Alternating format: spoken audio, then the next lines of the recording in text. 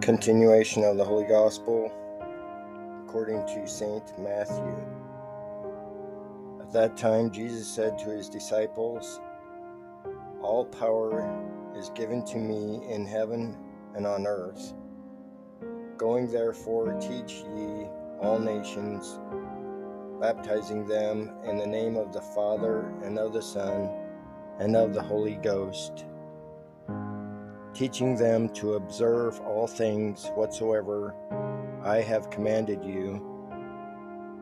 And behold, I am with you all days, even to the consummation of the world."